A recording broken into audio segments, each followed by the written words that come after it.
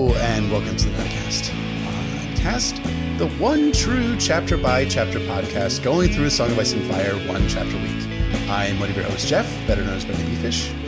And I'm your other host, Emmett, better known as Poor Quentin. And welcome to our 36th episode of the Nauticast entitled The Holy Mountain, an analysis of a Game of Thrones Daenerys 4, in which Dany and the gang arrive at the ancient, arrogant, and empty city of Vaes Dothrak, where, in a shocking turn of events, Viserys Targaryen is a fucking asshole. Who could have seen that coming? No one could have seen that coming. This episode is brought to you by all of our Lords Commander, Mark N., Timothy W., Hayden J., Wolfman Zach, and we're pleased to announce our first Lady Commander, Jancy O. Thank you, gentlemen, lady, very, very much. Thank you, as always. And welcome to Lady Commander Jancy. So our spoiler warning, we'll be talking about all published books. That is the 5 novels, the 3 Dunk and Egg novellas, histories, interviews, the Winds of Winter sample chapters, as well as Game of Thrones, the TV show. Anything and everything. And with this chapter, Daenerys 4, we are officially past the halfway point of A Game of Thrones, the first book in A Song of Ice and Fire. Yay. Yay. Our thanks and love to everyone who has listened and supported us so far. And we are, of course, super excited to dig into the second half of the book where shit really gets real. It really, really does. And thank you guys for listening to us. I had to check for another purpose recently, but we had gotten 240,000 downloads in total. So thank you all who are listening right now, and those of you who will be listening to come. And thank you for listening to all of our prior episodes. You guys make this really worth it. And, you know, it's awesome. So thank you guys very much. Jeff said it all. Speaking of your excellent support, our question this week is from Lady Charla B., who asks, after rereading the Feast prologue and analyzing The Alchemist again, I thought of the passage in A Feast for Crows, Arya 2, where Arya sees a vault of old, strange armor and weapons. This is in the House of Black and White. Do you think that since Euron had no problems with kinslaying, and he thinks he can take Dany's dragons, that he could have gotten the Valyrian steel suit in addition to having Balon killed by the Faceless Men? That's an interesting proposition there. What do you think, Jeff? I never picked up the connection between Arya's seeing that vault of old, strange armor and weapons in Braavos and the suit of Valyrian steel armor that Euron is wearing on the Silence in the Forsaken. That's interesting. That is certainly a possibility. I still, and I know that this has become less tenable. I think this is like, this theory was the one that was primarily held by people until the Forsaken. I still think that Euron is full of shit about going to Valyria. I think that he is still lying about that. I don't think that he actually has a suit of Valyrian armor. And if he does have the suit of Valyrian armor, he got it from the warlocks who were sailing out of Karth, because I'm going to let you talk about that part because you had brought that up in pre-production. I apologize. Not at all, sir. But yeah, so I think it's interesting. It's certainly possible. I don't see the upswing for the Faceless Men to give Euron a suit of Valyrian steel. I think that they paid their debt in killing Balon, and Euron paid the debt by giving them a dragon egg, potentially. I think that's the theory that I talk about, or the theory that I believe in, and something we did talk about in our upcoming Stump the Chumps Part 2 episode. So yeah, I don't know. Just one note before I turn it over to Emmett. The Analyzing the Alchemist series is an essay that's done by my good friend Florian. It's done on the Wars and Politics of Ice and Fire website, and it came out, I think, back in late 2016 or early 2017. And if you guys haven't checked that out already, please do. It's fantastic. Florian has a real knack for these things, and he plans to write continuing parts for that series, but work and other things have taken up his time in the ensuing years since then. But hopefully someday he'll be back to analyze The Alchemist just a little bit more. That is a good series I recommend as well. It's an interesting question. I overall come down with you that what Euron got from the Faceless Men was a pretty straightforward transaction of a dragon egg for the death of his brother Balon. Specifically, when he says that he threw the dragon egg into the sea, he said that's Victorian. I think that's his poetic saying of the dragon egg guaranteed that Balon would be thrown into the sea. Right. But yeah, the Valyrian steel armor, who knows if it's legit or not. It's the Euron going to Valyria thing is kind of thrown into confusion after the Forsaken, because Euron as a whole is more of a big deal than ever. Yeah. But that doesn't necessarily mean the Valyrian story is true, especially given how he reacts to it when Roderick the Reader calls him out in The Reaver. So yeah, I think it's possible that it's glamored. It is possible that he found it somewhere other than Valyria. I mean, there are artifacts from the old Empire scattered all over Essos and even Westeros. Maybe he went to Asshai. You know, he was possibly in Karth at one point, so he still could be lying about it. And as you say, since Martin confirmed that Euron got Dragonbinder from the warlocks that were chasing Daenerys, as well as the Shade of the Evening, perhaps they had the Valyrian steel armor as part of their plan to tame/kill Dany's dragons. And Euron stole it from them. So I will say overall, the Faceless Men, Dragon Egg, the Old Town plot is one that kind of makes me scratch my head, even though I love all the elements of it. Yeah. I love Old Town as a setting. I like that Martin brought back Jaqen H'ghar's new face, which I was kind of expecting him to drop out of the series when I first read The Clash of Kings, and he leaves Arya in Harrenhal. So to have him come back is great. But I'm not sure how that fits into the bigger picture, or whether the Faceless Men are going to have a serious role to play regarding Dany and her dragons. So there is a lot of wiggle room in terms of how Martin executes that, because that's a part of a whole I don't really fully have my head around at this point. I must admit. Yeah, I have to admit the same. That whole Faceless Men and Old Town plot just kind of makes me scratch my head too, because as we talk about in Stump the Chumps Part 2, we're fairly sure that the reason why Jaqen H'ghar is in Old Town is he's trying to get access to the vaults in the Citadel in order to take a book or two books. The book that we think he's primarily going to be taking is The Death of the Dragons, but we don't know why he's taking the book. Obviously, there's the potential connection between Euron and the Dragon Egg, but it's still unclear to us what the Faceless Men plan with the Dragon Egg. And it's also unclear to us, too, how George would incorporate some sort of Faceless Men Dragon Egg plot in just two final books when he's got mega monstrous plot arcs left to cover that are still left open, and some stuff even from A Dance of Dragons that was supposed to be in that book that is going to be in The Winds of Winter now. So kind of feels like it might not pan out, or if it does pan out, it might lead to an eighth book. We'll see. I mean, it's hard to say. It's interesting that Forsaken chapter is fascinating on a number of levels, but I do remember being there when George read The Forsaken. By the way, Emmett, I was there when George read The Forsaken. I don't know if you Jeff. remember that. I remember that. I know about that. You know who wasn't there, Jeff? Who? Me. Oh. The number one year. Yeah, thanks. Thanks for your sympathy. It really soothes the hole that still leaves in my heart. I'll never be complete. But thanks, Jeff. No problem, man. It's a lovely way to start off an episode. Yes, it is. Talking about the things that make you sad and make me laugh.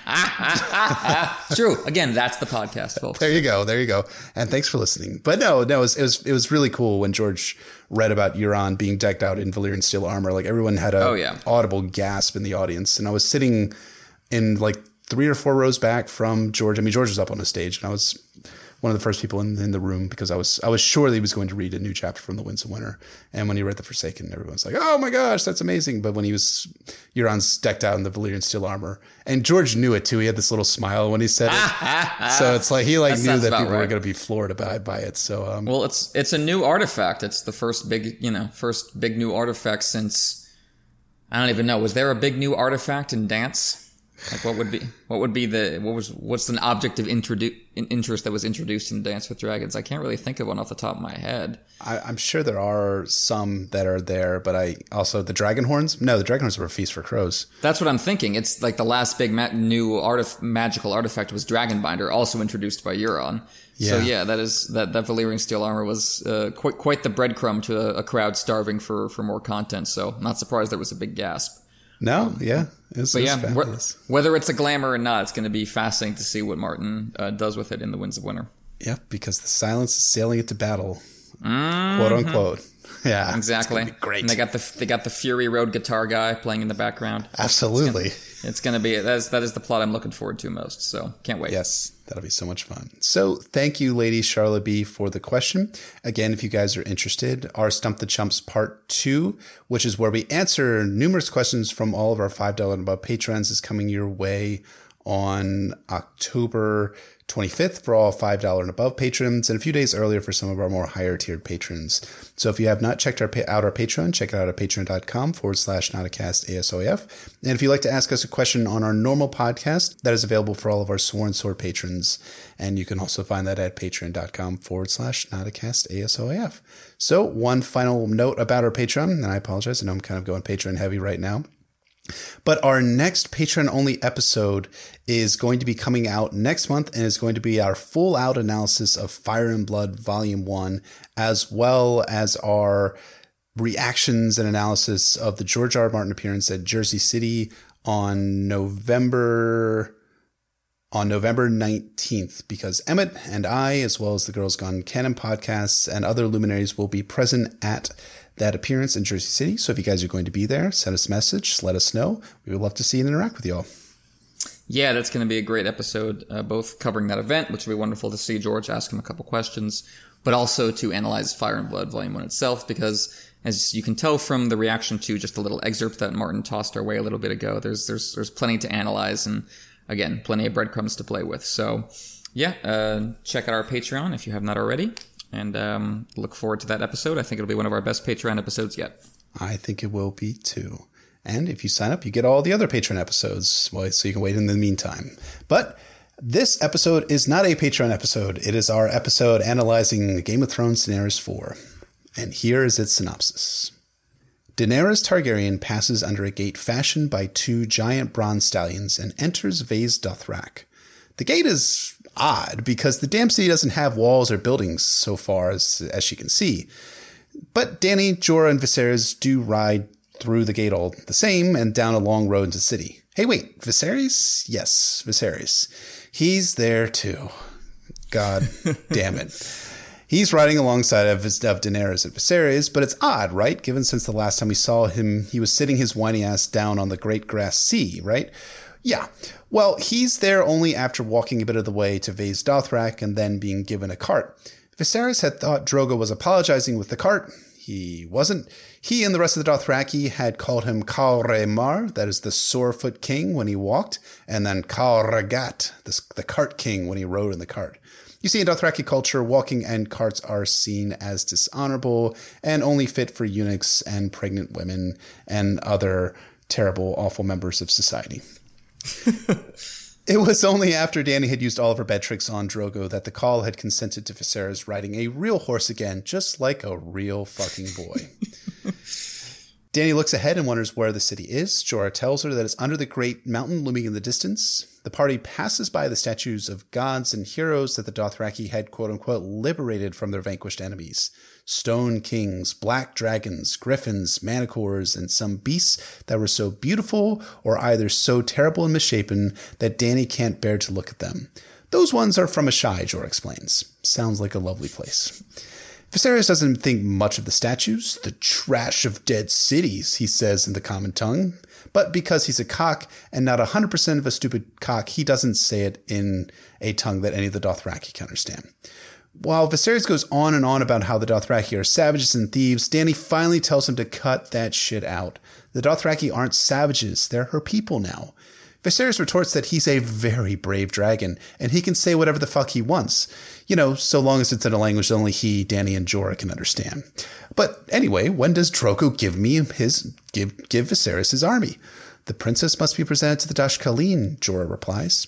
You see, before there's any invasion of Westeros, Daenerys Targaryen will be presented to the widows of the dead Khals, and a prophecy will be spoken about her unborn child. More on that in Daenerys 5. But Viserys is tired of eating all this goddamn horse meat and smelling bad. Give the boy his milk and some nice clothes, for God's sake. Jorah tells him to get over to the market to get his milk and cookies. When Viserys spots a statue with 6 boobs and a ferret's head, he finally gets off page. Thank God. With Viserys gone, Daenerys tells Jorah she hopes Drogo doesn't keep him long. Jorah says that Viserys should have really stayed put in Pentos like Illyrio offered. The Dothraki do things in their own time, and that concept of trading is foreign to the Dothraki. They do gifts. Daenerys was Viserys' gift to Drogo, and Drogo will give a gift to Viserys in return. A golden crown. Yes, he will. Dany finds herself strangely defending Viserys. It's really not right to make him wait. Besides, Viserys claims he can sweep the 7 kingdoms with just 10,000 Dothraki. Jorah throws a bullshit card on that, and then Daenerys says something interesting. What if it were not Viserys? If there were someone else who led them? Someone stronger?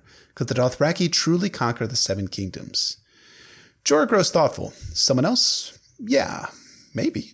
On the question of whether the Dothraki could conquer Westeros, Jorah's first impression was that the Knights of Westeros would beat the Dothraki, but now he thinks that the Dothraki could take on Westeros. Drogo had 40,000 warriors, the same number Rhaegar had at the Trident, but unlike Rhaegar, they're all mounted and highly experienced and seasoned warriors.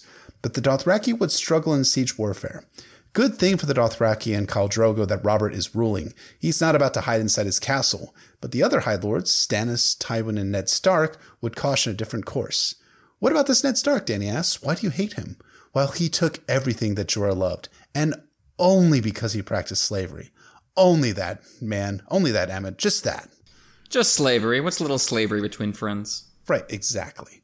But before Jorah can say any more, he points up ahead to Vaes Dothrak. It's a vast, yet small city. It's 10 times larger than Pentos in area, but the buildings were all strange and deserted.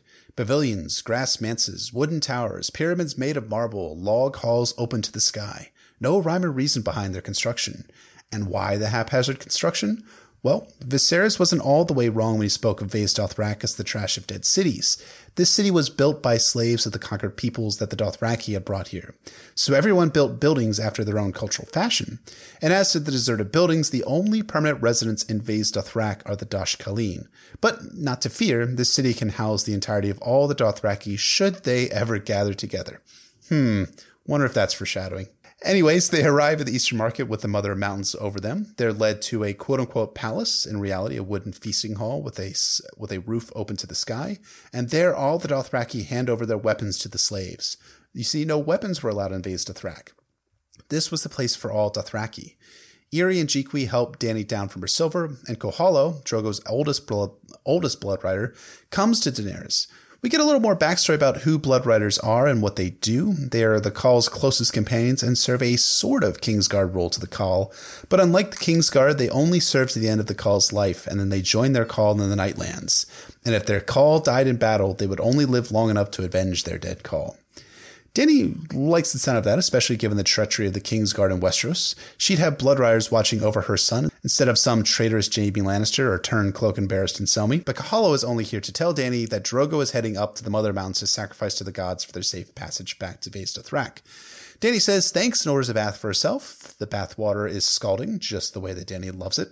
And Dany says that she'd like to give gifts to Viserys to atone for what happened on the Dothraki Sea. Besides, Viserys is still the king, right? Right, wrong. That's Stannis. Check mark. Brand maintained. Daenerys dispatches Doria to invite that asshole over for dinner. Meanwhile, Irri is to head over to the market to buy food that Viserys likes, anything but horse meat. Also, Dany has had some brand new clothes sewn for Viserys, as his silk clothes were ruined on the road to Vaes Dothrak. Irri arrives back with the food, and Daenerys wonders whether maybe these gifts will serve as, kind of an olive branch to Viserys. Maybe not. Viserys storms into the room after punching Doria in the face, enraged that Doria would command Viserys to come to dinner. When Dany asks Doria what she told Viserys, her handmaid replies that all she did was command him to come to dinner. She doesn't know what she did wrong, though. No one commands the dragon. I am the king. I should have sent you back her head. Simmer down, asshole, Dany tries to tell Viserys. She tries to present the clothing gifts to him, but Viserys ain't about that. Dothraki rags. Next you want to braid my hair like some savage too, right? Fuck no. You have no right to a braid. You have won no victories yet. Damn! Dany knows it's the wrong thing to say, but she's past caring. Viserys is furious, and Dany is upset. She had Doria sew Khal's clothing for Viserys. The Cart King snaps that he's the Lord of the Seven Kingdoms, and Dany's pregnancy won't protect her if the dragon is woke. He grabs her arm, and for the moment, Dany feels the same way she did in her very first chapter. Until she grabs the belt she was going to give him and hits that son of a bitch fucking asshole straight in the goddamn face. Hell yes. Hell yes. Mm-hmm. Leave me now before I summon my cause to drag you out, and pray that Khal Drogo does not hear of this, or he will cut open your belly and feed you your entrails. Shit, man, Dany is dropping some bombs here. Viserys gets back to his feet, whimpering that when he gets back to his kingdom, Dany's going to be sorry. And then he finally leaves. Thank God. At last. Jiqui offers Dany dinner, but she's not hungry for food. Instead, she asks that her dragon eggs be brought to her. She holds the eggs close, and then she feels her unborn child move inside of her, almost as if the eggs and her unborn child were related. That's interesting. You are the dragon, Dany whispered to him. The true dragon. I know it. I know it. She falls asleep, dreaming of home. And that is Game of Thrones Daenerys 4. Culture shock, emotions, and the penultimate step to Viserys' downfall. I'm sure you guys could tell it, but I love this chapter. You guys better love it. And if you don't, you're stupid, fat, ugly, and will die unmourned. Emmett, your thoughts? My, oh my. Jeff's working blue, folks. I feel like admonishing you for cursing like I'm Captain America and you're Iron Man. But that's a ship for another day. You would be more of the Iron Man, though, and I'd be more of the Captain. No, you actually the reverse. You'd be more the Captain America. I'd be more of the Iron Man, being the you filthy capitalist. You, it's true. It's true. You filthy New Dealer. Exactly. Anywho, but yeah. So this is, of course, our first Dany chapter in a while. The last one, Daenerys 3, which we discussed with our friend LML, crossed great distances in both space and time. Dany 4 largely serves to introduce us to a single location, the sacred city of Vaes Dothrak, where we'll spend the next couple of Dany chapters. It's a lot like Catelyn 6, which we recently covered, in that it's more connective tissue and an orgy of world building than it is an iconic story beat unto itself. The two chapters even have a huge mountain in common, although we don't climb this one. Not yet, anyway. We'll talk about that. Also, as with Catelyn 6, while it's not as beloved as the chapters that come before and after it in our POV story, Dany 4 gives us some dazzling imagery and groundwork to chew on, as well as furthering Dany's character arc regarding Viserys, the Dothraki, and how she feels the pressure on both of those sides from the worlds and the paths for her that they represent. Agreed, man. This chapter is all about that pull from both her Dothraki and Targaryen identities set against this swirl of new exotic sights. And it's really impressive storyboarding on George's part. While Daenerys adapts Dothraki customs, wears Dothraki garments, and has even at this point learned a few Dothraki words, she learns more in her next chapter, she's not gone full native. She's still a dragon, seen both in her questions to Jorah about Westeros, and symbolized by her desire to have her dragon eggs brought to her at the end of the chapter. But she's also not in Pentos anymore. She's not a powerless exiled princess. She's becoming a Khaleesi. A Targaryen Khaleesi. Precisely. That's the main topic of this chapter, really, is the education of Daenerys as a Khaleesi. Dany 3 was this immersive deep dive for both Dany and the reader into life in a Khalasar. You know, getting used to the saddle, getting used to her husband, getting used to the culture, but also finding the strength to face all those things because of her dragon dream, so there is a connection there. And Dany 4 shows us both how far she's come and also how far she has yet to go. Mm-hmm. First, early on in the chapter, we get evidence of her growth in understanding and agency within Dothraki culture. As you said, Dany's riding with Jorah and Viserys. The Dothraki call him Khal Rhaemar, the Swordfoot King. And, of course, Daenerys knows what those words mean, and Viserys does not. And then Khal Rhaegat, the Cart King. So you see this kind of culture within the Dothraki of attaching your worth and your identity and your masculine prowess to the ability to ride. This, of course, is something that will come up very dramatically later on in Daenerys' story when Drogo becomes unable to ride. Yeah. And Daenerys understands that, but what makes it really great is that Viserys doesn't. He thinks he's being given his proper due. Quote, her brother had thought it was the Khal's way of apologizing for the wrong Dany had done him. Because that's how it works in Westeros. Like, Viserys is Cersei in the wheelhouse here, right? This is the option of not working that comes with sitting atop the feudal pyramid. But the Dothraki are basically a culture of Robert Baratheons, right, where it's all about riding on the horse and feeling that horse between your legs. So Viserys not taking that option isn't, as it would be in Westeros, an indication of his power. It's an indication of weakness. And he doesn't understand that. Again, being closed off in Westeros is a position of power, being locked within your cart, within the Red Keep.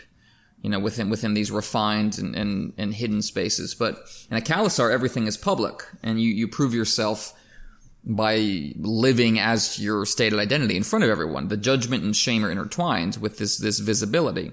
And Dany is starting to understand that. Again, like she says in her last chapter that she has to take Drogo out in public because everything that's important in a man's life, the Dothraki believed, had to be done under open sky. Yep. That's exactly the opposite of what Viserys believes. So they're starting to diverge a bit. And so right away, this establishes Dany's relationship with Viserys as the key point of the tension between her Westerosi/Valyrian identity and her Dothraki identity. And all of this, of course, is happening as they ride through the Horse Gate. They're literally passing through a portal into the center of Dothraki culture, and therein lies the Crucible, as of course we'll see in Dany 5 when this conflict with Viserys comes to a head. Well, I think you did answer the question of why they have a gate there. In terms of the literary side, the meta side, it is a portal between two worlds. Doesn't necessarily answer the question of why there is no walls around the city of Vaes Dothrak, but I have to imagine that was because the Dothraki are like, fuck anyone who tries to come against us. We got like 100,000 people that can ride through and just crush any army that attempts to march on us. And why would you want to march on the city anyways? There's no reason to. Exactly. It's almost a perverse sign of strength, saying we don't need walls. We're that good at what we do. It's almost the opposite of how Castle Black has no defenses to the south. Yeah, which is a political statement by the Night's Watch that they are no danger to the realms of men. The Dothraki having no walls is a statement that they are a danger, but that no one's powerful enough to stop them. Yeah. And but of course, along with this evolution, we get the discovery of new blind spots. As you said, Dany's in between identities. She has, assimilation is not simple and easy, nor should it be. Mm-hmm. You can see that throughout this chapter, in which Dany can't really wrap her head around what Vaes Dothrak is exactly. Like, she's just kind of curious about it the whole time. Like, in the quote, Dany could not have said why the city needed a gate when it had no walls and no buildings that she could see. And where is the city, she asked as they passed beneath the Bronze Arc. There were no buildings to be seen, no people, only the grass on the road, lined with ancient monuments from all the land the Dothraki had sacked over the centuries. She's comparing it to the cities she's known. She's comparing it to the free cities, who, in this part of the world, are considered the West along with Westeros. That's lumped in as all one place. The Western market versus the Eastern market. So the quote is, Dany followed close on her silver, staring at the strangeness about her. Vaes Dothrak was at once the largest city and the smallest that she had ever known. She thought it must be 10 times as large as Pentos, as you said in your summary. A vastness without walls or limits, its broad windswept streets paved in grass and mud and carpeted with flowers. And the free cities of the West, towers and manses and hovels and bridges and shops and halls, all crowded in on one another, as we will of course see more of in Braavos and Volantis. But Vaes Dothrak sprawled languorously, baking in the warm sun, ancient, arrogant, and empty. So it's not just that it's a new place, it's a new kind of place. It's not like, if you go to a city abroad, you might not speak the language, but you can tell, like, what a food stand looks like. Sure. Or what an airport looks like, or what a museum looks like. Dany's in a city she can't even visually figure out. Why it exists, where the people are, what anything is for. This is a whole entirely new culture she has to understand, a new purpose for a city beyond just being kind of these warrens like the free cities.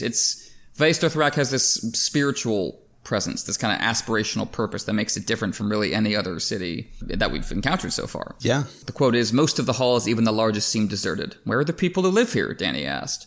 The bazaar had been full of running children and men shouting, but elsewhere she had seen only a few eunuchs going about their business. And then Sora Jorah says, only the crones of the Dosh Khaleen dwell permanently in the sacred city.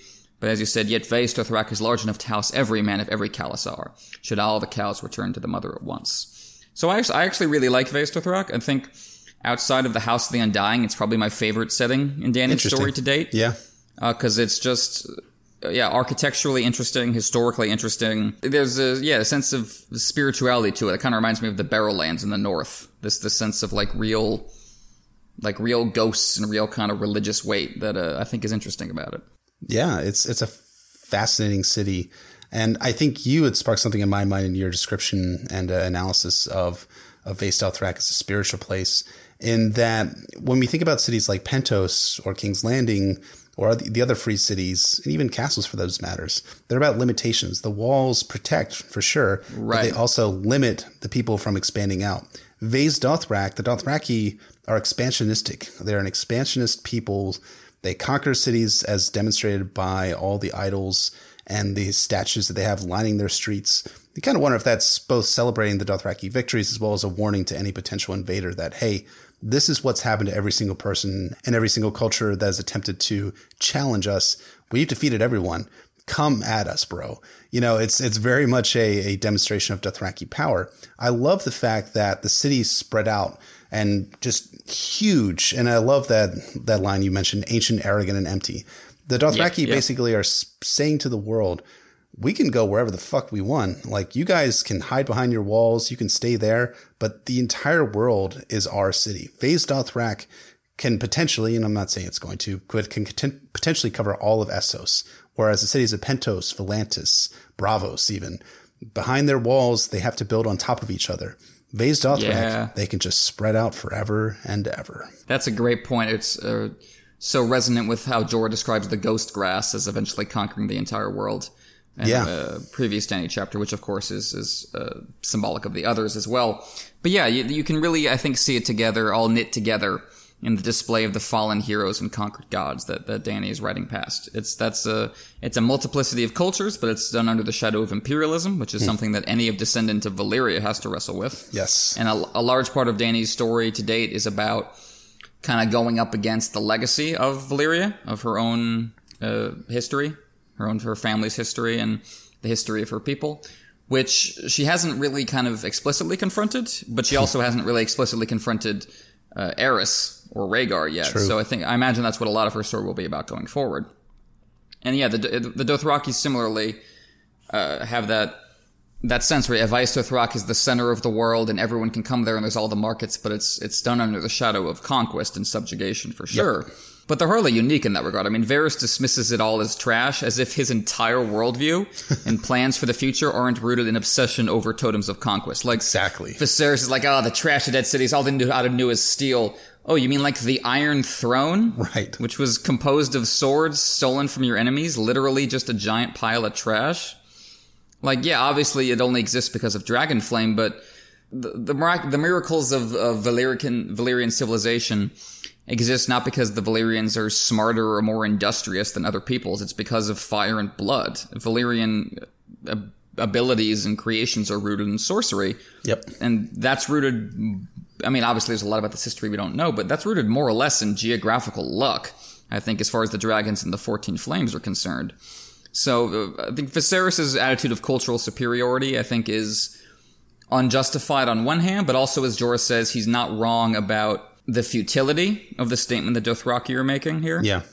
Like, it reminds me of the classic poem Ozymandias about, the great king, look upon my works in despair, but behind that proclamation is just desert, just the sand having blown over his entire kingdom.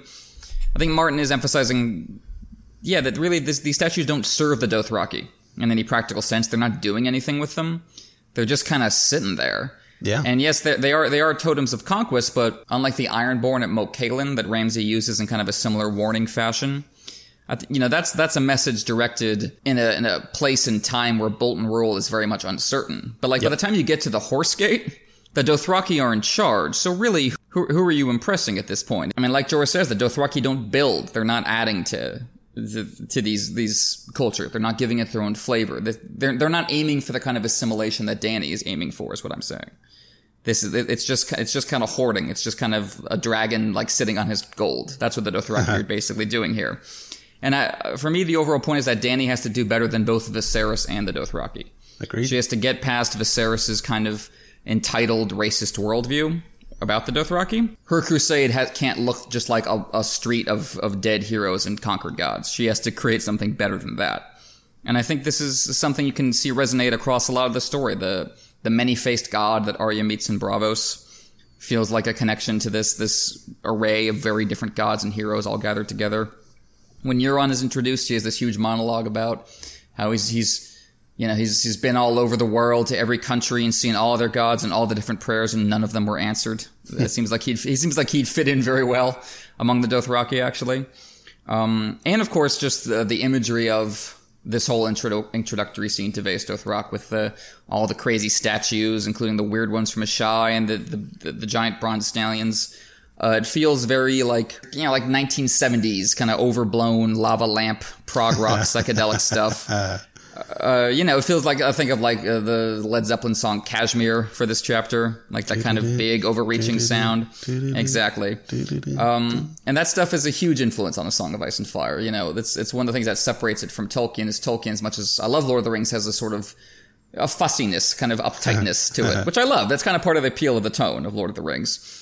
But A Song of Ice and Fire is a different generation, so you get that more kind of psychedelic counterculture influence. Hence the title of this episode, The Holy Mountain, is a experimental movie by Jodorowsky. If you haven't seen it, it's just the weirdest, most 70s-esque thing imaginable, loaded with like crazy religious symbolism, and everyone was on acid while they were making it, and ends with the most meta thing imaginable. So it's definitely of its time, but it's that sort of thing is, I think, is very much an influence on like these kind of Dany chapters, is that baby boomer Grateful Dead kind of thing. You can see Martin like expressing his love for that, I think, here. Yeah, he really can. You know, Martin had started his writing career in the 1960s and 1970s and had wrote a number of science fiction and fantasy. And I'm not saying he was on drugs when he wrote those books, but I'm not saying he wasn't either. So always something to keep in mind is that to look at George's upbringing and his kind of literary tradition that he's following, because he is following both Tolkien as well as the Grateful Dead, and he has cited the Grateful Dead as one of his favorite bands. And I believe he was at one of their concerts maybe like 2 years ago or something like that. So he's continued on in his fandom on for the Grateful Dead there. But no, it's a fantastic point you make about the Dothraki and how it's arrogant and empty, and how they're not doing anything with the things that they've stolen from the other cultures, or liberated, if you want to call it that. And yeah, Dany does have to do a lot better than that. She has to do better than her Valyrian ancestors too. And Yep. in a way, I feel like the best course for her to take is something akin to Aegon the Conqueror, who did destroy in seizing Westeros from the various kings and lords who were ruling there. But at the same time, he also established new rules and reforms that did lead to a better Westeros, at least in the short term. And of course, it kind of all fell apart in the Dance of the Dragons and various other Targaryen civil wars and then so forth. But yeah, Dany has to do better, and it's going to be something in doing better. She has to be looking at her identity both as a Dothraki Khaleesi as well as a Targaryen queen. And that's conflict is really the center of this chapter. And really you find Dany caught between those two identities. And that's something that I think Martin does really well, is doing those identity conflicts. Theon in A Dance with Dragons, Theon in A Clash of Kings, Jaime in A Storm of Swords, Arya in A Feast for Crows. Daenerys Targaryen, in my mind, is the one character in a Game of Thrones who has a very strong identity, not crisis, but conflict between two competing identities. And it's something that she's going to have to resolve before the end of this book, I think. Yeah, it's a great comparison to the Conqueror. Obviously, you got the Field of Fire on his record. It's hard to come back from that. But yeah, he also assimilated very deliberately in some ways, religiously, yes. certain political concessions he made, the way he dealt with some lords. And both Viserys and the Dothraki, albeit for different reasons, are not prepared to do that. And Dany's assimilation in this chapter, attempts at assimilation, imperfect as they are, indicate that she is a much more proper leader to take that particular role on. As you were saying earlier, Dany is deeply conflicted in this chapter. She's caught between herselves. I think she's interesting that in the early part of the chapter, she's kind of talking out both sides of her mouth. Mm-hmm. She feels the need to defend the Dothraki from Viserys' racist criticism of their culture, when he's going on about the trash of dead cities, but as you say, making sure he's only speaking in the common tongue. A nice little touch on Martin's part. And Dany says, "They are my people now. You should not call them savages, brother." On the other hand, though, she's also defending Viserys from Jorah's criticism of Viserys' failure to understand the Dothraki. When Jorah says, "The Dothraki look on these things differently than we do in the West. I've told him, but your brother does not listen. The Horse Lords are no traitors," as you said. Viserys thinks he sold you, and now he wants his price. Yet Khal Drogo would say he had you as a gift. He will give Viserys a gift in return, yes, in his own time. You do not demand a gift, not of a Khal. You do not demand anything of a Khal. Putting aside for the question of whether Drogo really intends to honor this promise or not, because you kind of get the sense he's trying to scam Viserys. But that's a separate question. But the point being that Jorah's pointing out that failure to assimilate on Viserys' part. But Dany says, as you pointed out, it is not right to make him wait. Dany did not know why she was defending her brother, yet she was. So she's defending both sides from each other, and she's not really certain of where she stands. You can kind of sense her on the precipice at this point. She's only here to, as Viserys said, to get him an army to go back and conquer Westeros with their Targaryen identity, but she's really kind of feeling more connected to the Dothraki one at this point, at least in certain ways.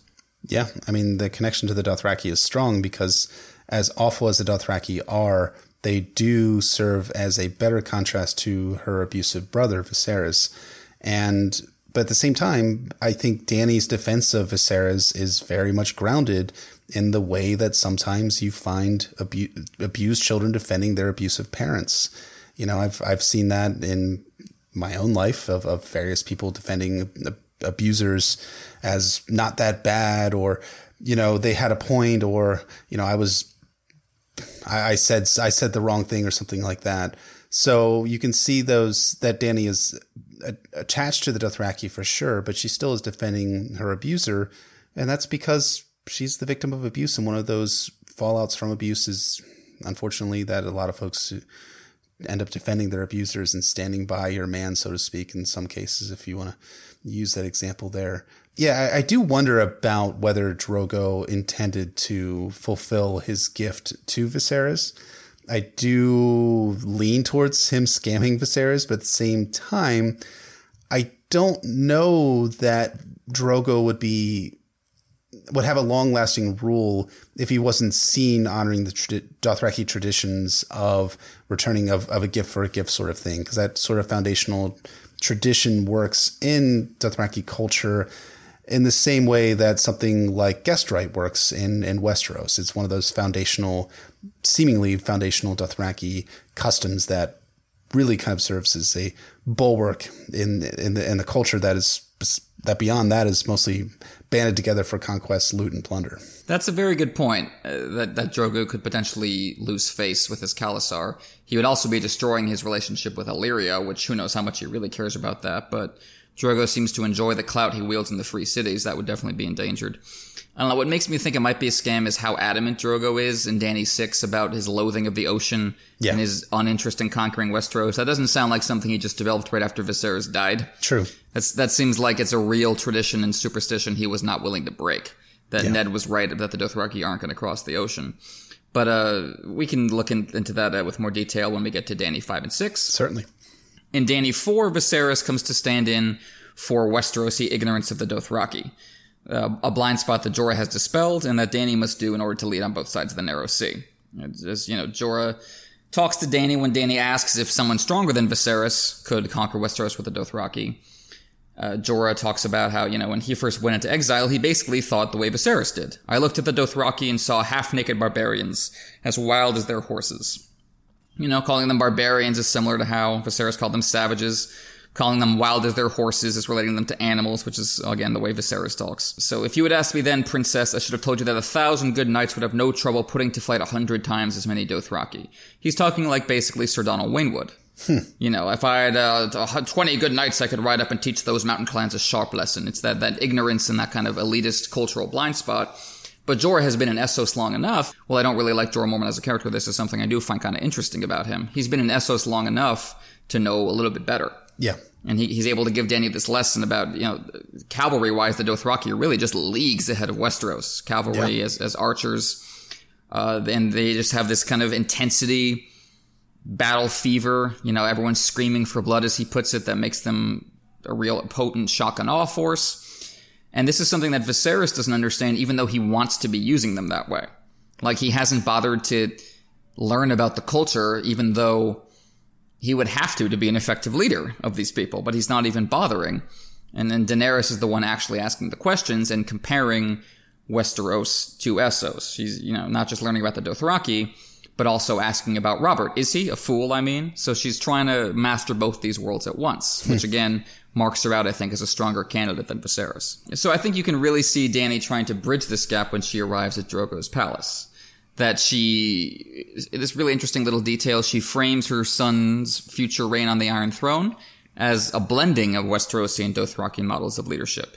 She's just talking about Drogo's blood riders and how she doesn't really like them, but they were bound to Drogo for life and death, so Daenerys had no choice but to accept them. And sometimes she found herself wishing her father had been protected by such men.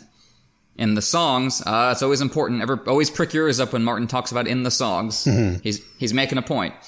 The White Knights of the Kingsguard were ever noble, valiant, and true, and yet King Aerys had been murdered by one of them. The handsome boy they now called the Kingslayer. I love that even Dany knows that Jaime's pretty. Like, that information crossed the Narrow Sea. Viserys felt the need to mention this. And a second, Sir Barristan the Bold had gone over to the usurper. She wondered if all men were as false in the Seven Kingdoms. Ironic, given that Jorah's being false to her right now. When her son, and this is the interesting part, when her son sat the Iron Throne, she would see that he had blood riders of his own to protect him against treachery in his Kingsguard. That's a really novel idea. That she's saying, my son's going to have both. He's going to have blood riders and Kingsguard. And I'm going to pit them against each other like I'm some sort of like, she's like a shark CEO trying to pit the departments against each other for resources. Right. And that's fascinating. That could potentially be a gigantic clusterfuck, as the history of the Kingsguard would seem to indicate. But it is culturally is fascinating that Dany is already thinking ahead about, as we said recently, like the figure of Rhaego as with the Dothraki skin and the Valyrian hair. How am I going to combine these worlds? How am I going to make these two cultures work together? How can my son best embody that? And she's already thinking about it politically. So I think that's a really interesting detail. When I read this, I think about the stories that she heard growing up. Did she hear these stories from Viserys, or did she hear them from Raymond Derry?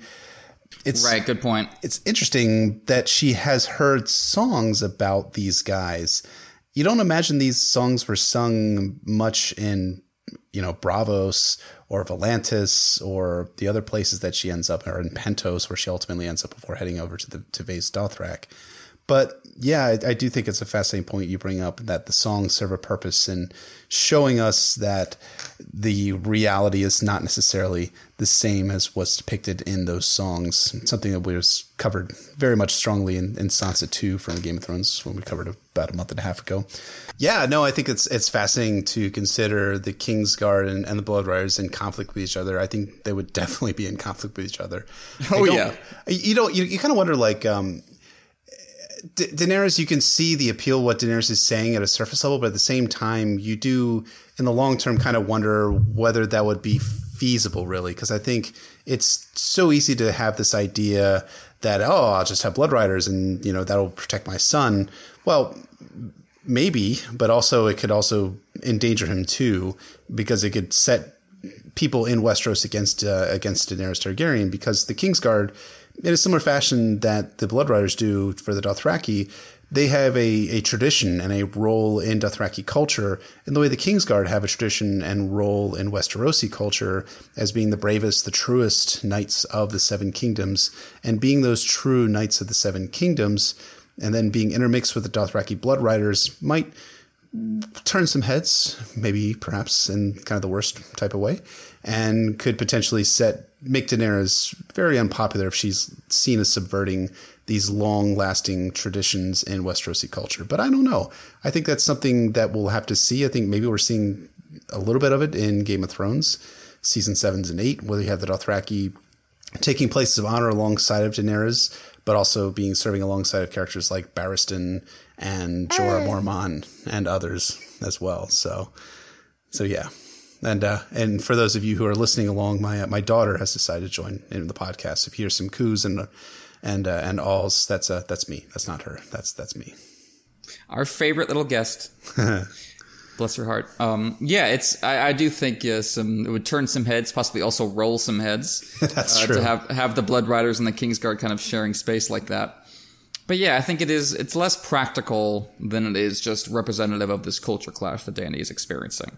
Yeah. Her struggle to reconcile these worlds. I mean, Vaes Dothrak itself has the Western and Eastern markets that we'll get much more into detail with when we get to Dany 6.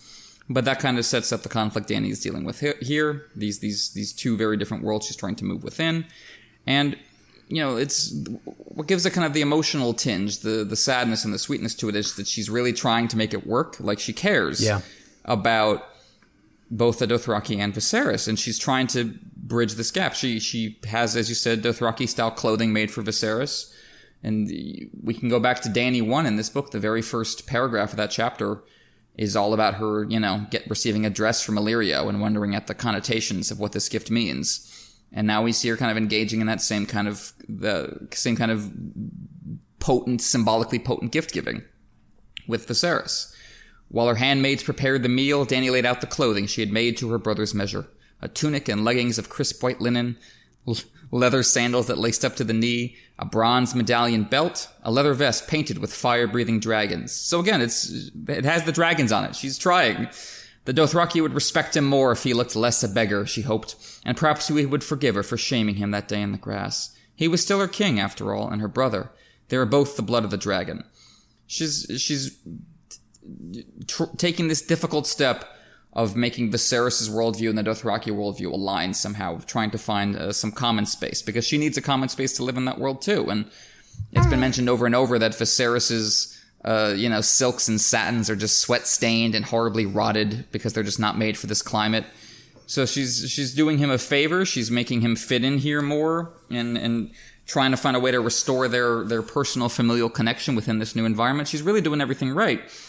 And it of course, goes wrong immediately. Not only because Viserys is an asshole, but because of how difficult it is to negotiate power between these worlds. That, as you said in your synopsis, that Doria can only interpret what Dany said as give a command to Viserys. That's what she filters as, but that's not what Dany said, and that's certainly not how Viserys takes it. So already there's not a direct language gap, but a language gap in terms of meaning between these worlds, in terms of power and hierarchy, that of course Viserys is very sensitive to. I mean, the question here is, who is Dany? Is she Princess Daenerys Targaryen, sister and subject of King Viserys Targaryen, third of his name? Or is she the Khaleesi to the great Khal Drogo, with the authority to command the pitiful Cart King? And you can see those two people really fighting it out here in this scene in particular. Yeah, you really can. And the fact that Viserys rejects those gifts that Dany gives shows us that Dany's own assimilation into Dothraki culture is going to be difficult, and her potential taking of the Iron Throne is going to be likewise difficult. That Westeros may end up rejecting her ultimately because she's foreign to them, even though she's, as a Targaryen, is as Westerosi as anyone else can claim to be Westerosi. I mean, I guess there's some certainly older families that can claim some longer descent of Westeros, but certainly the Targaryens have a strong role in playing in Westerosi history. And yeah, it's going to be tough for Dany when she gets to Westeros and being kind of like merging the two identities, because I think for the Dothraki, they might see her as weak and effeminate, as very Viserys-like, potentially. Although, of course, she will be on Dragonback, so perhaps that will be kind of offset that disadvantage. But that'll mitigate that for sure. Yeah. Yep. But I mean, at the same time, we talked about this before about how the carts were only meant for pregnant women, cripples, and eunuchs, and those types of people. And Daenerys is, a pregnant woman at that point. She is riding a horse in the chapter, but she's seen as weak because of her status as a woman. The same way in Westeros, that the Westerosi may see her status as a Dothraki as kind of more of a savage, more of the way that Viserys looks at Daenerys and her new identity as a Khaleesi, and sees it as being ultimately barbaric as opposed to something that is worth following. Yeah, Dany's kind of damned either way here, because Viserys rejects the new identity she's developing, the clothing, the bartering, her attempts at reconciling the two cultures, not only due to his racism, but he also rejects it because he can't take charge of it. He doesn't have a position of power and authority in the Dothraki. And those two are linked. He's racist against the Dothraki, in part because this is a culture he can't own. When he looked at her and sneered, "Dothraki rags, do you presume to dress me now?" Like, what's really irritating him most there? That the clothes are Dothraki, or that Dany is, quote, presuming to dress him? That Dany has authority over here. Dany knows something that he does not. And as Stephen Atwell has pointed out many times, cultural literacy is often equivalent to power in Dany's chapters, whether you're here, Slaver's Bay, Karth even, and presumably, as you say, when she gets to Westeros on a number of levels. And Viserys is feeling... as Harry Laurie gets along really well in the show, he's feeling suddenly like he's the second best kid in the family. He's feeling like Daenerys is kind of actually going farther than he is, and he's kind of freaked out by it.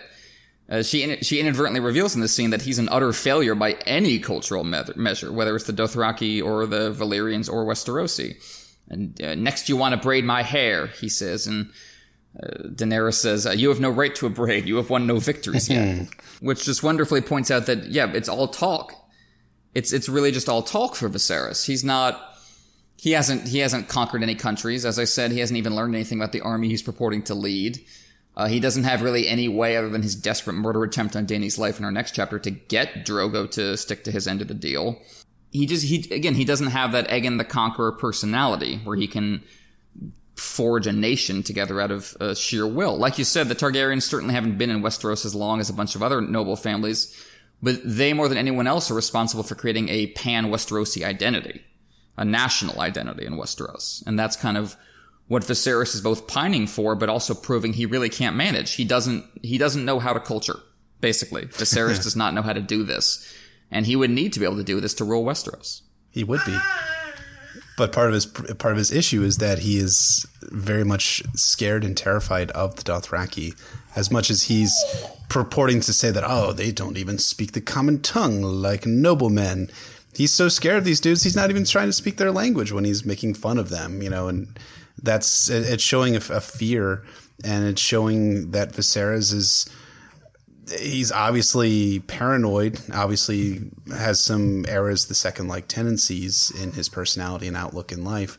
And at the same time, though, he is a little bit rational in terms of his mockery of the Dothraki in speaking the common tongue, but he's also just not necessarily gelling with the culture there. He really should have stayed in Pentos. You do wonder, I mean, the reason is given why Viserys goes with Daenerys, that he wants to make sure that Khal Drogo pays the price he was meant to pay back in Daenerys 3. But I don't know that this is necessarily going to work out for the long term here. And it doesn't work out in the long so much activity going on here. And it doesn't work out in the long term because Viserys, of course, gets his crown of gold in the very next chapter from a Game of Thrones. Yeah, it's almost as if Stannis had tried not just to win the wildlings to his cost, but go native among the wildlings. I think it would go about as well if Stannis tried to fit in among the free folk. Like, that's basically what Viserys is trying to do here. And there's a cowardice underpinning it. He for all his supremacist chest puffing, there's the quote, "Fury shone from his lilac eyes, yet he dared not strike her, not with her handmaids watching, and the warriors of her cows outside." Again, the watching, everything is visible in the Khalasar. Someone's always looking. It's not just you and your Kingsguard who keep your secrets like in the Red Keep. Whatever he does is going to be heard about. It's going to be spread. And he knows he can't martially compete with these people. So, Dany's hoped for cultural reconciliation is in tatters at this point, and she rejects him using a very telling weapon, one of the items of clothing that she bought for him, the belt she'd hoped to give him, a heavy chain of ornate bronze medallions. And she swung it with all her strength. It caught him full in the face. And that's very telling that she picks this of all weapons. This piece of clothing she hoped would bring the Dothraki cause and the Valyrian Targaryen identity together. But once Viserys makes that impossible, it becomes her weapon of choice. It becomes her siding with the Dothraki, basically, symbolically. She's it's her version of Obara being forced to choose between the tears and the spear by Oberyn, as she'll relate in The Feast for Crows. And she chooses the belt. And she outright threatens Viserys at this point. So at chapter's end, she's lost this chance at harmony between her two selves, so she embraces the child within her as the key to cultural and personal reconciliation. At the very kind of bittersweet little moment at the end of the chapter. She was lying there holding the egg, when she felt the child move within her, as if he were reaching out, brother to brother, blood to blood. "You are the dragon," Dany whispered to him. "The true dragon. I know it. I know it." And she smiled and went to sleep dreaming of home. And of course, that's very sad as a rereader because we know that Rhaego will not live. Yep. And even the first time through, it's sad because you already know at this point that home for Dany is kind of this collection of memories and images and stories more than it is anything concrete. For Dany, home is something she has to keep constantly reinventing in her brain, as much as it is something she wants to get back to. And I think that's kind of what this whole chapter is about, is trying to understand Vaes Dothrak and make it a home and make Viserys part of it and keep all these balls juggling. It's a difficult task, but Dany is committing to it with such kind of faith and passion that you really have to feel for her, even especially as it doesn't work. And you do have to wonder, too, whether she's thinking of home as Westeros or thinking of home as the house with the red door. And that kind of... Yeah, exactly. It's another conflict point in Daenerys' own heart, that she constantly thinks of the house with the red door as being the only place where she was ever happy. And that is home for her. That is something that she'll never have again. This house of the red door is something that she is constantly thinking of and hearkening back to as, oh, everything was great and pure back then. If only I could return to that. If only I could take Dario back there at one point in the Dance with Dragons. We can live as man and wife together there. That's what she considers to be home, a place of safety, a place of comfort, a place where she can be loved and can be without the worries of the world that she has here. But maybe she's thinking of the House of the Red Door in terms of home, but maybe also, too, she's thinking of Westeros, which is not going to be so comforting, so happy, and will be so, there will be certainly some triumphs, I think, in her when she comes to Westeros, but I don't think it will necessarily be ultimately a happy place for her. But I think that about takes us to our likes and dislikes for the chapters. So, Emmett, what did you like about this chapter? Well, as we've said, obviously a lot of Dany 4 is all about the world building, establishing Vaes Dothrak as a location, and exploring how Dothraki culture is kind of stamped on every bit of it. There's one detail in there that I especially enjoy because of how it relates to Dany's arc, as we've been talking about in her earlier chapters, her process of cultural literacy. When Khal Drogo finally calls a halt, Dany smiled as she recalled Magister Illyrio's slave girl and her talk of a palace with 200 rooms and doors of solid silver. The quote-unquote palace was a cavernous wooden feasting hall, its rough-hewn timbered walls rising 40 feet, its roof sewn silk, a vast billowing tent that could be raised to keep out the rare rains, or lowered to admit the endless sky. Again, that Dothraki obsession with everything being public, open, visible. Yes.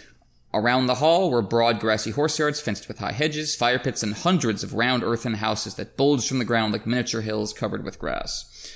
So it's interesting. The stories about Drogo's palace were true, sort of. As filtered through a culture Dany now understands better, that the palace is genuinely impressive. It's, 40 feet walls. It's got this roof you can kind of, open up or keep closed. It's got this entire living space around it for Drogo's men. But, so it's impressive. It's a show of strength and power like everything out in Vaes Dothrak, but if you're in the Free Cities or in Westeros, that translates to literal palace. Right. Because that's how you understand power if you live in those places. That's how you understand splendor and magnificence. So, of course, you think that's how that would look. I think this passage helps us as readers measure the gap between who Dany was at the beginning of the book and who she is now halfway through it. In her first couple chapters, she had no choice but to just believe or disbelieve those rumors. Now she sees the real deal and understands, kind of with a wry sense of humor, the gap between the reality and the image. A part of me wonders if Martin has something similar in mind for Skagos, which of course has all these dread rumors surrounding it, the unicorn cannibal island. So I wonder if he has a similar yes but also no approach in mind, where some of the rumors are going to be confirmed to be true, but maybe not to the extent or maybe not in the way that people on the mainland think about it. It's been filtered through their own biases, just as the image of Khal Drogo's quote-unquote palace was filtered through the Free City cultural biases. Yeah, I think that's a fantastic point. I do think that's going to be something we're going to see with Skagos when Davos comes into the island and sees that maybe people don't actually practice cannibalism there. Maybe that's something that was maybe practiced at one point in their history, but has been a tale that's been spread by modern Skagosi in order to maintain their semi-independent state of an island from the north and from the rest of Westeros. So yeah, I think that's fantastic. And I think it's also really cool too. I mean, I kind of laughed along with Dany when she was looking at the palace. Like, wait, this is the palace? Are you sure?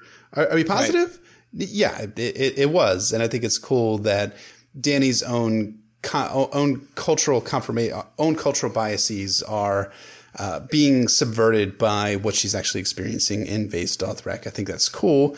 And I think what's also cool too about it is that Dany doesn't reject that and doesn't call it, doesn't do a Viserys type, this isn't a palace. Right. This is just a log hall, Exactly. That's a great point. Yeah, she accepts it. She appreciates it. Yeah, and appreciates it. Yeah, and that's to her credit for sure. That's a distinction, yeah. What about you, sir? What do you like about Dany 4, A Game of Thrones? Yeah, so this is kind of a more minor thing, but I really enjoy it. I like when George shows us that he's really well read. And here we see it as Rhaego reaches out to the dragon eggs as family in similar fashion to the in utero John the Baptist, reaching out to his also in utero cousin Jesus in Luke 1:41, where the quote is, "And when Elizabeth heard the greeting of Mary, the baby leapt in her womb, and Elizabeth was filled with the Holy Spirit." As much as George is kind of an agnostic or atheist, I respect that he knows his cultural references even from a place like the Bible, and I think it's cool when he utilizes kind of those interesting and fun moments in the Bible for his own story, and kind of lifts some things also as well from different other cultural and literary things that have been written throughout the eons and the decades that he's been, eons and centuries that he's basing some of his story features from. Yeah, that's a great catch. As the relative filthy heathen on the podcast, I did not notice the gospel showing up. But yeah, I think that's definitely what Martin was going for. The leap in their womb is the exact same imagery. And yeah, like I've been saying throughout this episode, there is definitely a very spiritual feeling to this location, to this chapter, to a lot of Dany's chapters, really. She's one of the more, along with Bran and arguably Melisandre, she's one of the characters most connected to the religious side of things in the Song of Ice and Fire. Yeah. And we really only tipped our toes into that particular pool, because we're going to get a lot more of Dany as a religious figure as this book proceeds, and even more of it in Clash and Storm and Dance. Absolutely. So what did you dislike about this chapter? Okay, so I mean, the scene with Viserys basically has to exist. Yeah. You need it because you can't just go from Dany and Viserys having one confrontation to Viserys dying. You do need a little bit of connective tissue there. You need to ramp up the Targ versus Targ tension from the initial confrontation on the Dothraki Sea to his death in Dany's next chapter. Mm-hmm. It's the classic, threefold kind of structure that Martin likes to use for twists, but also it's just basic story construction. Having said that, the dialogue and tone of this scene in Dany 4 feels really repetitive to me after Dany 3. It's partially just feels like the same scene to me, basically. I have difficulty remembering exactly what was said and done in one. Viserys is just the worst scene versus the other. They get across the same point, so it does feel a little redundant. Yeah, I'm in the same boat as you. My dislike is about Viserys as a character. He feels very one-note villain to me. I think that the version of Viserys we saw in Season 1, Game of Thrones, played by Harry Lloyd, is a much more compelling portrait of a person. I like the added scene from Bastards, Cripples, and Broken Things where Viserys bathes with Doria, and we see Viserys as a bit more human than we see here, where he's just kind of like, oh, these savages, and don't even speak the real language. And it's just like, it just feels like, gosh, like Martin really wants us to hate this guy. And I get that we're supposed to hate him, but, we hate Joffrey, but we don't. We also kind of, when he dies at the Purple Wedding, we're like, that sucks. I mean, like, it's horrifying and horrible when Cersei is like wailing for her son, watching her son die in front of him. As much as we hate Joffrey, we see that there's a emotional, pitiable aspect to him. And that's something that Harry Lloyd brings to the screen that I don't necessarily see in Viserys Targaryen, the character from Game of Thrones. Yeah, I agree. Harry Lloyd as Viserys is one of my favorite casting choices and performances on the show as a whole. And yeah, with Joffrey, there's an escalation.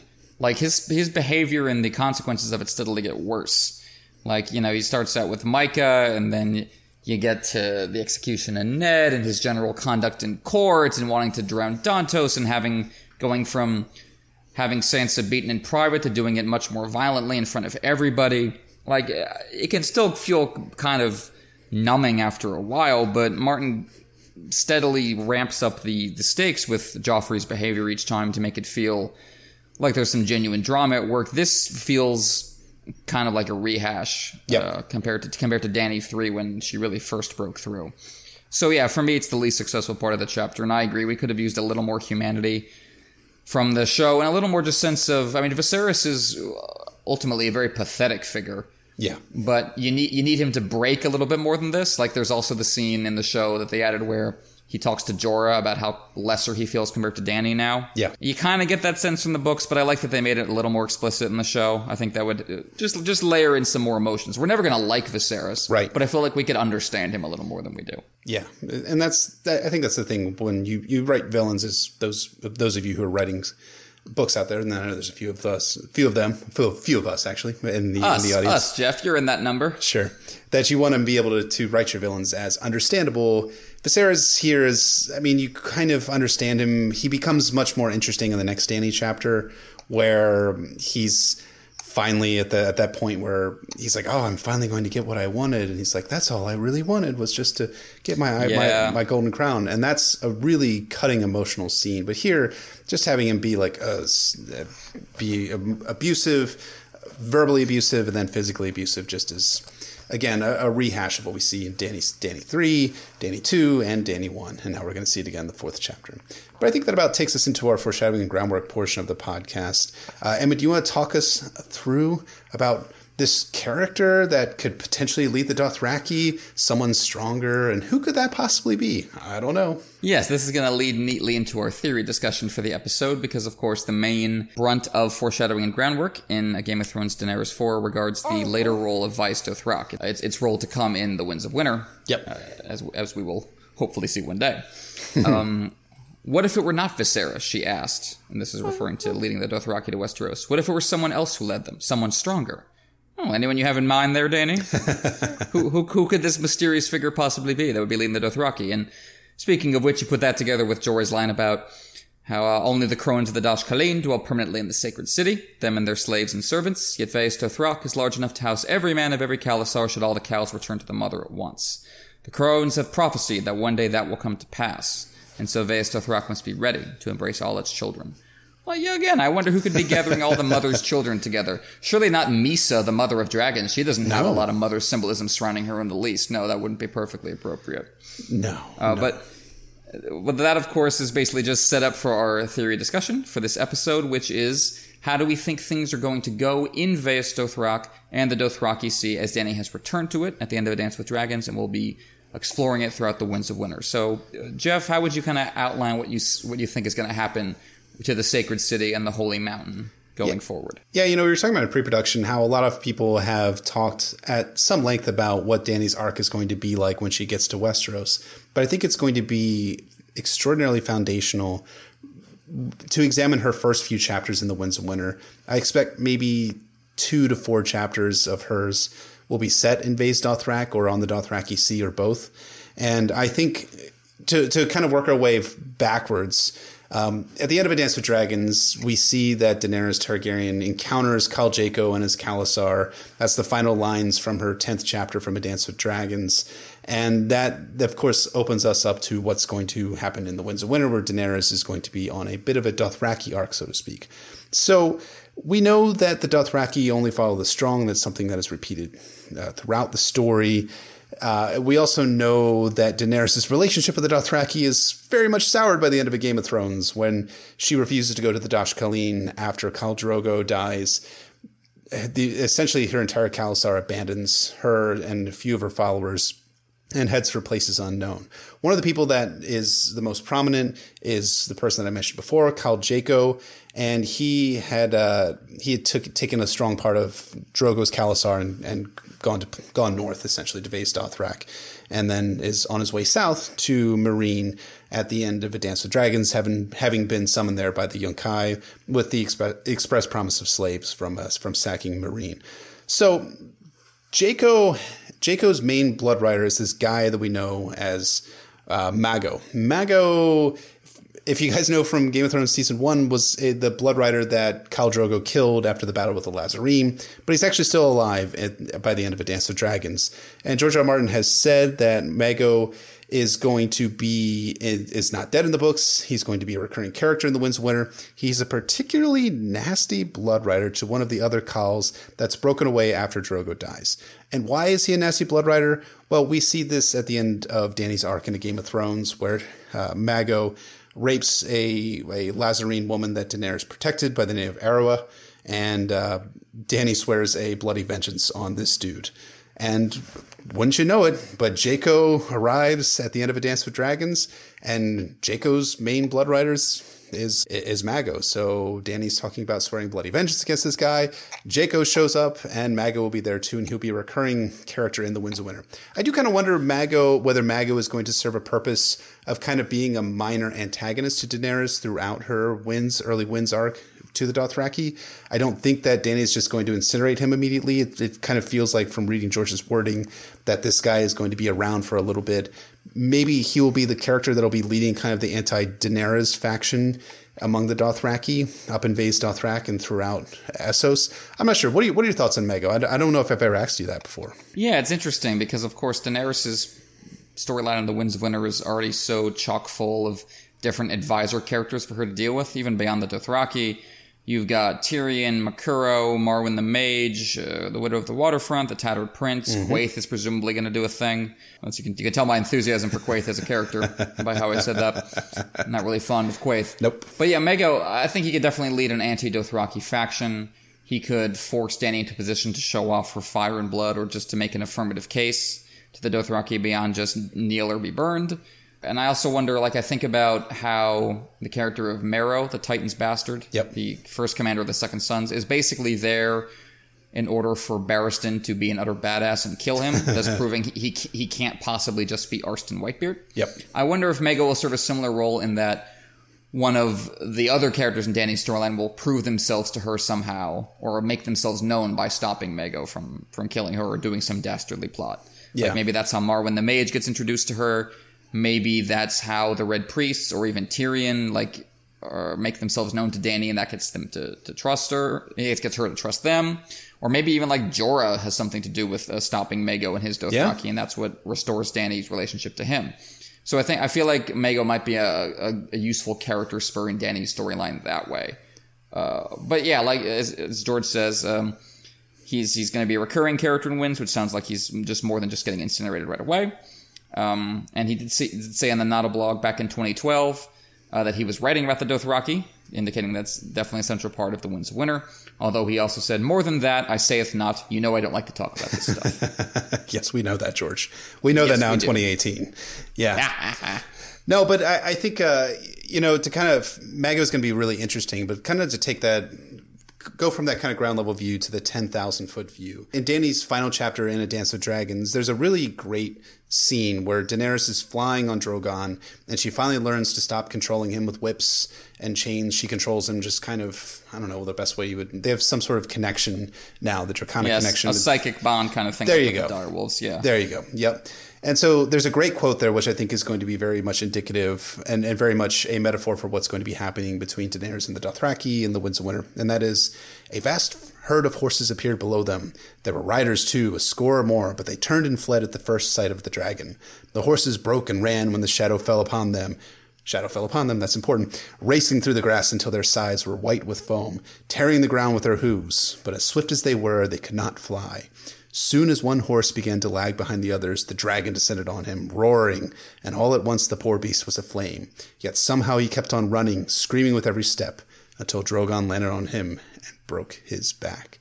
So, to me, that reads very much as a metaphor for what's going to happen between Daenerys and the Dothraki, that there will be significant conflict between them, but Daenerys has a motherfucking dragon, so the Dothraki could have 100,000 riders there, and they can try and run away as fast as they can, and that's something that is brought up in this chapter and from Daenerys 4 about how the Dothraki have the ability to shoot and move quickly on horses, but that advantage is negated when you have a dragon flying overhead. So I think that Daenerys is going to break the back of the Dothraki and break them and be the stallion who mounts the world, which is going to be something we're going to be seeing significantly in Daenerys 5, where that prophecy is spoken by the Dash Khaleen.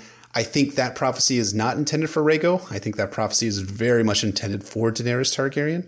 And Daenerys being the stallion who mounts the world has an implication for Westeros, obviously, but it also has an implication for the Dothraki as well. One of the things that's brought up by Emmett's favorite character, Quaithe says, "To go north, you must go south. To reach the west, you must go east. To go forward, you must go back. And to touch the light, you must pass beneath the shadow." Again, pass beneath the shadow, connected again to that line from Daenerys 10. But what Quaithe, as much as she's eye-rolly, what she's indicating here is what's seemingly going to happen to Daenerys' arc in the Winds of Winter, meaning that to reach the west, you must go east. That is her going to Vaes Dothrak. To go forward, you must go back. Then to touch the light, you must pass beneath the shadow. So my interpretation of that line, to go forward, you must go back, means that in order for Daenerys to go to Westeros, she has to go back to Vaes Dothrak and go back to the Dothraki. She's been apart from them now for 4 books, ever since the end of A Game of Thrones, although she has a small contingent. And to touch the light, you must pass beneath the shadow. Well, to touch the light, you must pass beneath the shadow. Again, that line is important. What would be the thing that would be the biggest shadow in Dany's arc? And that would probably be the Mother Mountains, the Holy Mountains, so to speak, from this chapter from A Game of Thrones, Daenerys 4. And then we have that line from Dany's House of the Undying vision. Beneath the mother mountains, a line of naked crones crept from a great lake and knelt shivering before her, her being Daenerys, their gray heads bowed. So what is that line all about? And for this, I have to credit Aziz from History of Westeros, who had put this on a podcast probably like 5 years ago at this point, where he had said something to the effect of, you know, the crones might be jumping into the Great Lake in order to evade Dany's dragonfire. That might be the only way to evade being burned by Daenerys Targaryen. Again, sure. From this chapter, you can't bring weapons into Vaes Dothrak, but there's no line about bringing dragonfire and bringing dragons into Vaes Dothrak. That doesn't seem to be against the customs of the Dothraki. Again, it's one of those things that might be skirting the rules, something that Khal Drogo is very much going to do in the next Dany chapter. And I do think that the line of naked crones would then kneel before Daenerys in order to show their submission to Dany and to demonstrate that Dothraki are going to be submitting to Daenerys Targaryen as the Khaleesi of Khals. And that's something that I think is going to be very much going to probably be the conclusion of Dany's Dothraki arc before she turns either south towards Meereen or Yunkai, or turns west towards Volantis and meets her party midway through. I guess it's something that I'm curious about the mechanics of how George is going to be transitioning between the different kind of arcs in Dany's journey in the Winds of Winter. Yeah, I think that's definitely the escalation there. She goes from her personal vendetta against Khal Draco and his Khalasar, and then turns to Vaes Dothrak to kind of unite all Dothraki into one Khalasar to her back and fulfill that religious archetype. As I said, Dany's going to be filling a lot of kind of religious myths and narratives in the books going forward, not just among the Dothraki, but also regarding Azor Ahai and the prince that was promised. And yeah, I agree that the Dashkaline were wrong. That was Rhaego who was the stallion. It was in fact the woman around him, Daenerys. And I think that has a strong parallel to what Aemon was talking about with the myth of the prince that was promised and how everyone assumed that it had to be a man, a prince. Exactly. And no one ever looked for a girl. And what fools we were who thought ourselves so wise. I think the Dashkaline made the exact same mistake. And we're going to see Dany actually fulfill both of those prophecies. Absolutely. So I think, yeah, it'll go from Jaquo to Vaes Dothrak, and then I think the rule that is set up in this chapter that only men were permitted to climb the Mother of Mountains is going to be broken by Daenerys. She'll be the first woman to go atop it, and we'll see the awesome imagery of Dany and Drogo atop that mountain come the Winds of Winter. And then, yeah, she will have all the Dothraki at her back. The first time that has been accomplished, and you can see hints in that direction from the World of Ice and Fire in the Dothraki section. Quote, wiser men know that it is only a matter of time until the Khalasars unite again under some great Khal and turn west once more in search of new conquests. Wonder what that means. Exactly. And also, one day all the Khalasars shall gather together once more beneath the banners of the great Khal who will conquer all, the stallion who mounts the world. So that's what I think we'll be seeing, like the first, third or so of Dany's Winds of Winter arc will be devoted to fulfilling that. Yeah, I definitely think that's going to be the case. I think more than anything, I think a lot of fans dismiss Vaes Dothrak kind of in similar fashion to how they dismiss Meereen for Dany and its importance in crafting Daenerys and who she is. And I think it's important when we reread these chapters from A Game of Thrones that we get the sense of the identity that Daenerys is forging, because it never leaves her. Of course, it kind of shifts and morphs as she progresses outside of Vaes Dothrak into the Red Waste towards Qarth, then down through the slave cities and ultimately in Meereen, and then back up to Vaes Dothrak, or back up to the Dothraki Sea at the end of A Dance with Dragons. I think these things, it shifts, but it's still an integral part of her identity. She is still a Khaleesi. It is still one of the titles that she gives herself. So it still is an integral part of her identity, and it's going to play a huge part in the Winds of Winter. And one of the things I think is going to be really interesting about that is what it's going to do for Dany's identity. Now, the Dothraki, if you guys have been listening to this podcast, they're kind of mixed, right? I mean, there's some good things about them, but there's also bad things about them too. They're conquerors, they're looters, they're plunderers. All those gods and those statues of the heroes that we see in this chapter are demonstrating the Dothraki's incredible ability to exact destruction on their enemies. Ultimately, I think that the Dothraki will be necessary for Dany's conquest of Westeros, but, as we saw in Game of Thrones Season 7, when the Dothraki fight in that great second field of fire, it's not a moment of triumph, really. I never watched that. I mean, it's a great episode. It's a great battle scene, but I never watched that episode, saw that battle scene and thought, man, finally the Dothraki, they're finally doing good things.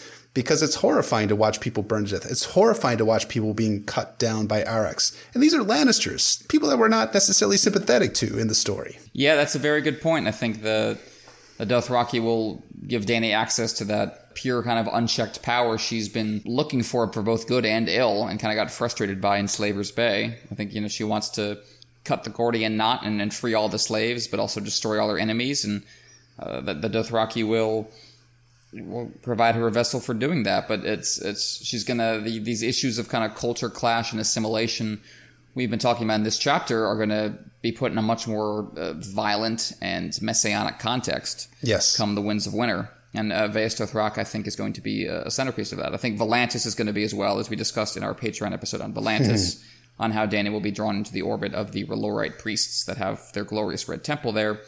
But it will again be a case of Dany bringing her identities together, but instead of just trying to navigate this culture to survive day to day, as she is in the Game of Thrones, it'll be about fulfilling religious prophecy and taking on leadership roles over entire cultures. Yeah. And in the Dothraki's case, I think, that'll be the culminating moment, as you said, will be at Vaes Dothrak, when the Dosh Khaleen submit to her before the Mother of Mountains. And that is definitely going to be a hell of an image to witness. It is that. But the question you're going to have to ask yourself is Westeros going to take the Viserys role? Right. Taking Viserys as being the person who rejects the Dothraki as savages. Is Westeros going to be rejecting Daenerys as a savage because she's leading Dothraki? She's practicing R'hllor, or has a number of R'hllorite followers under her. She has the Ironborn with her too, the people that Westeros universally despises and hates because they've gone to war with everyone, like the smart genius strategists that they are. It's going to be fascinating to see. I think that Westeros may end up taking on the Viserys role towards Daenerys Targaryen. But we'll have to see, as we will find out from the Winds of Winter coming out next week. Next week, absolutely it is. So that about wraps us up for a Game of Thrones Daenerys 4. Thank you so much for listening, everybody. We hope you enjoyed. As always, you can rate and review us on iTunes and Google Play. Check out our Patreon if you have not already at patreon.com/NotAcastASOIAF. Once again, we're going to be doing our Patreon episode for November on Fire and Blood Volume 1 and Martin's reading tour about it in Jersey City. This is the little one-stop tour with John Hodgman. That's gonna be a delight. And our October one is going to be Stop the Chumps Part 2, the second part of our epic episode where we answer your questions. So check out our Patreon if you have not already, and become a supporter for $5 or up a month to get access to those special episodes.